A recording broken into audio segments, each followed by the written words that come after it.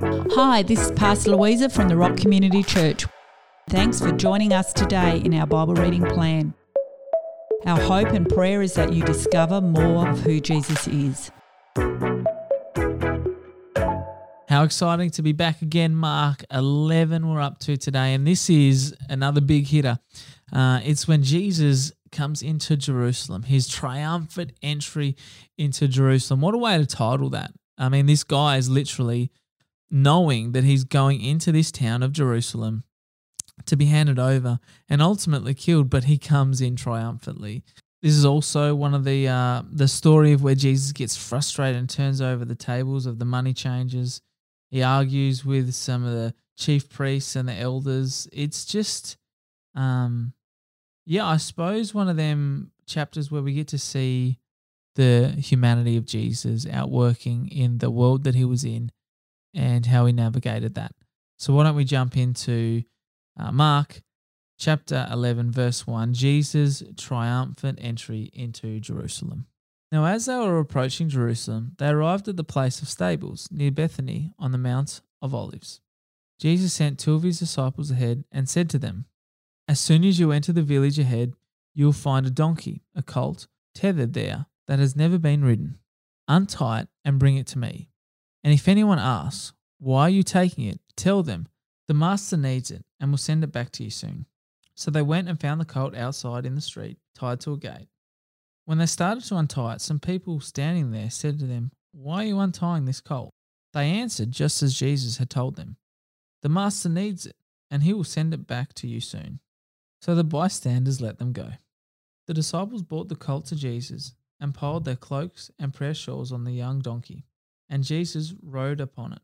Many people carpeted the road in front of him with their cloaks and prayer shawls, while others gathered palm branches and spread them before him. Jesus rode it into the center of the procession, with crowds going before him and behind him. They all shouted in celebration, "Bring the victory! We welcome the one coming with the blessing of being sent from the Lord, Yahweh. Blessings rest on this kingdom he's ushering in right now.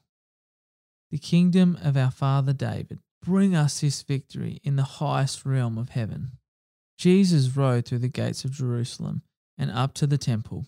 After looking around at everything, he left for Bethany with the 12 and spent the night, for it was already late in the day. Jesus and the fruitless fig tree. The next day, as they left Bethany, Jesus was feeling hungry. He noticed a leafy fig tree in the distance, so he walked over to see if there was any fruit on it. But there was none, only leaves, for it wasn't yet season for bearing fruit. Jesus spoke to the fig tree, saying, "No one will ever eat fruit from you again." And the disciples overheard him. Jesus drives merchants out of the temple courts. When they came into Jerusalem, Jesus went directly into the temple area and overturned all the tables and benches of the merchants who were doing business there. One by one, he drove them all out of the temple courts, and they scrambled away, including the money changers and those selling doves. And he would not allow them to use the temple courts as a thoroughfare for carrying their merchandise and their furniture. Then he began to teach the people, saying, "Does not the scripture say, 'My house will be a house of prayer for all the world to share'? But you have made it into a thieves' hangout." When the chief priests and religious scholars heard this, they began to hatch a plot as to how they could eliminate Jesus. But they feared him and his influence, because the entire crowd was carried away with astonishment by his teachings. So he and his disciples spent the night outside the city. Lessons of faith. In the morning they passed by the fig tree that Jesus spoke to, and it was completely withered from the roots up. Peter remembered and said to him, "Teacher, look, that's the fig tree that you cursed. It's now all shriveled up and dead." Jesus replied, "Let the faith of God be in you. Listen to the truth I speak to you. If someone says to this mountain, with great faith, and having no doubt, 'Mountain, be lifted up and thrown into the midst of the sea,' and believes that what he says will happen, it will be done. This is the reason I urge you to boldly believe for whatever you ask for in prayer.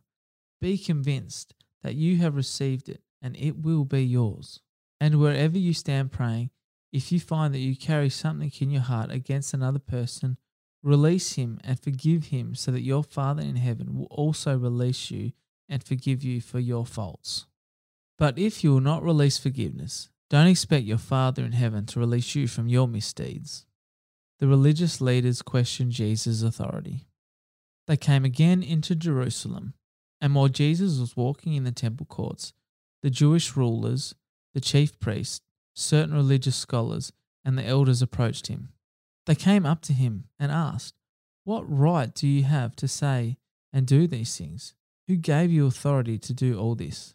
Jesus replied, "I too have questions to ask you.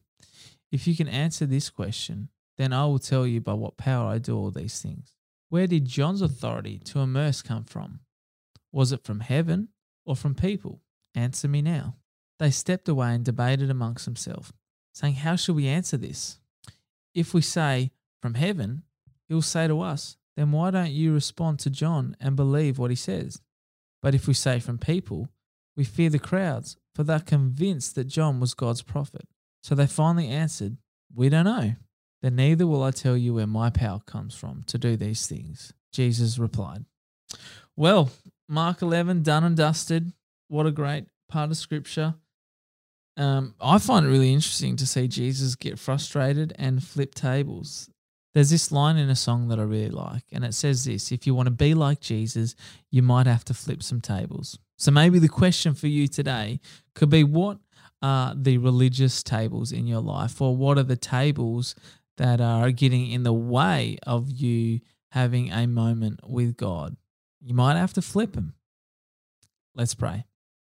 Jesus, we thank you that you love us and that you care for us and that you were so willing to enter Jerusalem, the place where you knew you were going to have to be killed. What a great, great sacrifice you made for us by taking on our sin so that we can be saved. May we live a life that is grateful for what you've done. Amen. Thanks for joining us today in our Bible reading plan. Don't miss future episodes. Click follow to subscribe and share with a friend. Have a great day.